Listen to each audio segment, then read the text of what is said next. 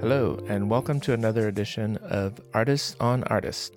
It's the Glasstire podcast where we have one-on-one conversations with artists and art professionals across the state. I'm your host, Christopher Blay, news editor at glasstire.com. My guest this week is Dr. Fahamu Piku, an interdisciplinary artist and scholar whose work combines observations of hip-hop, fine art, and popular culture.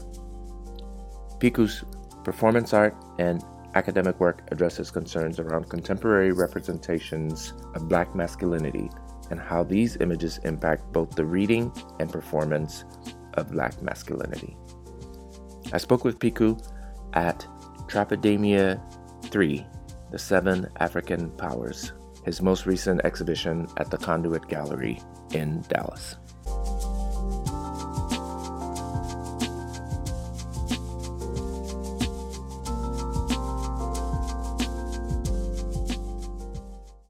Okay, can you say something into the mic? Something into the mic. Boom. I feel it. Okay. All right. Fahamu Piku, welcome to Glasstire. We are really happy for the opportunity to sit down and chat with you about your work in general and aspects of this show in particular.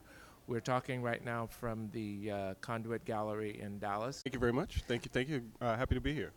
Yeah. What can you tell me in general about your work? How would you describe your work? Over 20 years, I've engaged with representations of Black male identity as a way of challenging the stereotypes that are commonly associated with Black men. And over time, that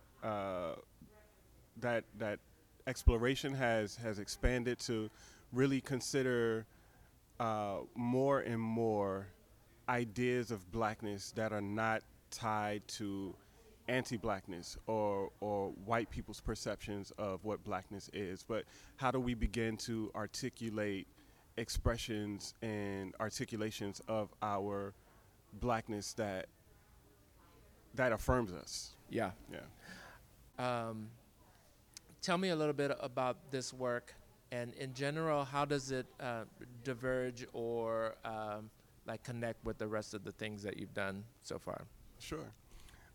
So as I mentioned before, I've maybe for the last, I would say about 6 to 7 years, I've begun doing a lot more exploration of what I'm calling African cultural retentions in contemporary Black expression. Really trying to both understand as well as identify the ways that the cultural legacy of our ancestral being continues to manifest in us, despite our disconnect from the land. That despite attempts to, strip the language from us and strip the culture from us and strip the religion from us, whatever it may be, everything that they try to take, they could not take that which was in our actual DNA. And it continues to play out in all of these really unique and fascinating ways. Like, for example, in my research, learning how the different rhythms of various drums that we might understand through the lens of like salsa music or jazz or like hip hop can be directly traced back to indigenous communities on the African continent, right? And just really being able to identify those kinds of markers has been a thing of great interest to me. Yeah, and I want to, following up on that, I want to talk about how you sort of recognize these aspects of origins, even as you sort of combine that original history and tradition with the ones that have evolved seemingly disconnected from African roots, but are in my view, very present in hip hop culture, in especially like hip hop dance. I mean, it's like popping and locking may look like this like thing that fell out of the sky, but if you look at traditional dances, man, I mean, I'm from Liberia, West Africa, and so a lot of that conversation you're bringing up about how that culture uh, is being stripped or has been stripped through colonialization or through westernization or through Western religious traditions, uh, it still finds a way to come out. And talk a little bit about how you've played with that connection to African roots and meandering it through hip hop.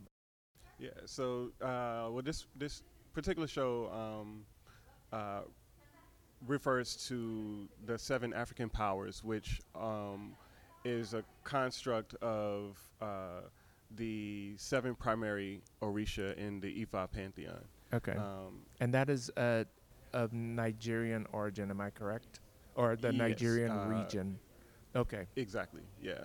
And to be, and in fact, the more I dive into Ifa cosmology or Yoruba cosmology, the more I realize that it was spread much broader than the Nigerian region. I mean, it's Cameroon, Ghana, the Yeah. Congo, like it's all interconnected. But this particular show is called Trapidemia 3. And trapidemia is a concept that I've been developing for the last few years that looks at what we call trap culture or trap Right. aesthetics as a technology more than an aesthetic, right? So we typically think of trap as like something negative that has to do with like drugs and violence and gangsterism and stuff like that. But trap is actually a technology. This is what happens when you deny people access to the full breadth of resources that should be available to them. They invent and create new ways of being, new economies for surviving, right? And so when I talk about trapidemia, what I'm talking about is that ingenuity in those creative spaces. And in this iteration of trapidemia, I'm specifically acknowledging the presence of African spiritual um, uh, energies that continue to populate and animate, the performances and expressions of blackness. And so in each of the paintings, you might see the clothing as being more associated with like urban hip hop, trap culture, right? But the idea is that even in these bodies, you can find the orishas. Yeah, I mean, I'm particularly drawn to just the postures and the gestures that your figures manifest in these paintings because they are, it. I mean, I see hip hop in it because partially of the dress, but also see the sort of the majesty. Mm-hmm. But I feel like to some degree, a lot of black artists use that as the material for the technology, because if you have everything in front of you, if you have unlimited resources, then you're simply like like you're programming something. But if your creativity and ingenuity is expressed through the crucible of pandemic, for instance, or growing up in America as a black person, you find your way with the materials that you have. And I see these characters, or not characters, but these figures in your paintings embodying that kind of representation through tapping into that trap technology. Yeah, they say necessity is the mother of invention. I've this semester I've been co-teaching a course on epigenetics at Emory University, and so epigenetics is it's a relatively new scientific study, biological study that looks at what uh, what actually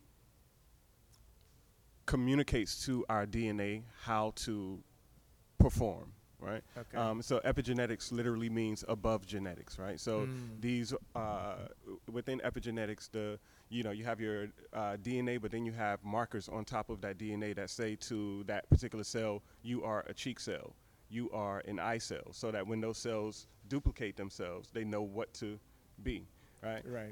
But more recently, it's been discovered that it's not just physiology that informs epigenetics, but also experiences Mm. inform epigenetics, right? So, they've been able to determine that, if you live through a particular type of trauma, right, Yeah. that alters your DNA, and then ultimately your children and grandchildren will be born with certain, markers or cues within their DNA that have set them up to survive against, whatever trauma you experienced. And so this is actually uh, called a salient experience, right? Mm. And one of the things that's been really fascinating for me as I've learned more about epigenetics is the fact that a salient experience is typically something that is traumatic, that triggers the evolutionary process, right? And so Mm. ultimately, trauma becomes generative in that way.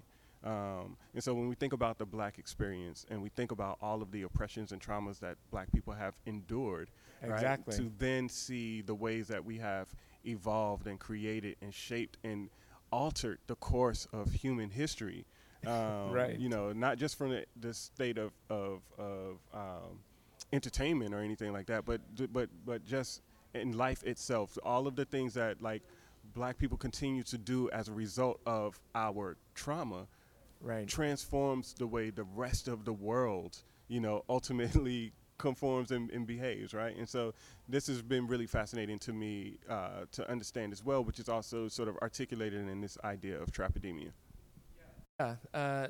And that is such a profound discovery and realization, that the what we're doing is informed by how we've been prepared to experience life, like down to the the makeup of our beings, and which should offer a different perspective to people about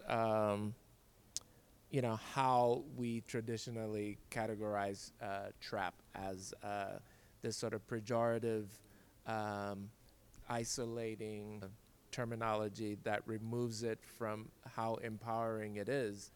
And I think I think people just need to listen to more hip hop.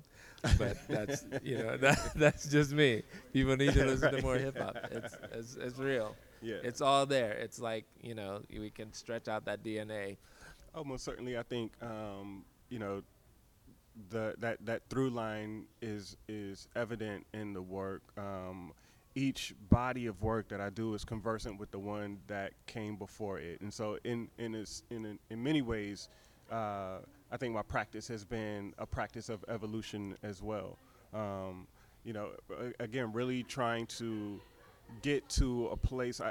My work has always been about questioning black identity. In the beginning it was about challenging perceptions of black identity from the outside. I think now it's more of an internal sort of expose, right? And really trying to understand not just something like where we come from, but really that question about who are we, and Right. can we be okay with who we are, as opposed to trying to constantly fit yourself into a mold that other people feel comfortable with, right? It's about being able to see yourself, and so Yeah. I say that the work, especially in this exhibition, these are mirrors, these are affirmations. Like I want people to especially black people to look at these paintings and see themselves. Not like to your point, not see a lack, but actually see themselves. Yeah. Yeah. And yeah, this is it's a strong um, sort of reminder, indication, manifestation of presence. And I think it's unfortunate that the world is experiencing the pandemic that it is, because what is happening now out of necessity is bringing this experience online, when I think that to really appreciate that mirror experience, you really have to engage with the scale of these works, the vibrance that a digital screen can't give you. Um, but having said that, and living as an artist in this time, um, how are you engaging with that digital space? And do you see it as an opportunity, or as a, are you waiting it out? I think it's a little bit of Yeah. both. I mean, I certainly see it as an opportunity. One of the things that I actually kind of pride myself on is that I've always engaged in digital space. Um, uh, Actually, very much practicing a sort of social media campaign even before there was a such thing as Right. social media. And so I've always found the digital space to be a rich sort of democratic No, platform absolutely. anybody has Yeah. access to. And given the world that we live and work in terms of being visual artists, there still exists a lot of stigma and barrier Yeah. for Black communities when it comes to the fine arts. You know, Yeah. and so the digital space has been a great sort of bridge. That allows for me to say, hey, this is going on and you are here. Like, yeah, you can see it Yeah. online, but you can also walk across over here and and come and get it for real. Yeah. But I'm also waiting it out Yeah. because there's to your point, there's nothing like engaging an art object in person. Again, these works are conversant with Ifa cosmology, and if you know anything about Ifa, then you are familiar with the concept of Ashe.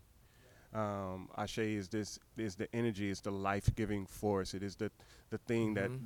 that binds us all together, and you don't get the Ashe, unless you actually like get to see these in person. And that's really important for me. Is that you get that Ashe. There's definitely something missing there that cannot be fully captured unless you're like Hmm. in the space and doing the thing. So yeah. Um, Man, what do you want to talk about? Is there anything going on in your world that you're just like contemplating, thinking about, dealing with, feeling? I want to get a good sense. Yeah, for sure. The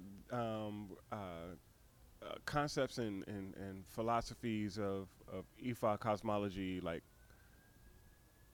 greatly inform my work in a Yeah. number of ways. And so one of the projects I'm really excited about activating is a piece that I'm currently working on now. It's called the 2020 Egungun. Hmm. And so Egungun is the tradition of masquerade that acknowledges the ancestors, Okay. right? So Egungun masks give shape and form to spirits that we could not normally see with our eyes.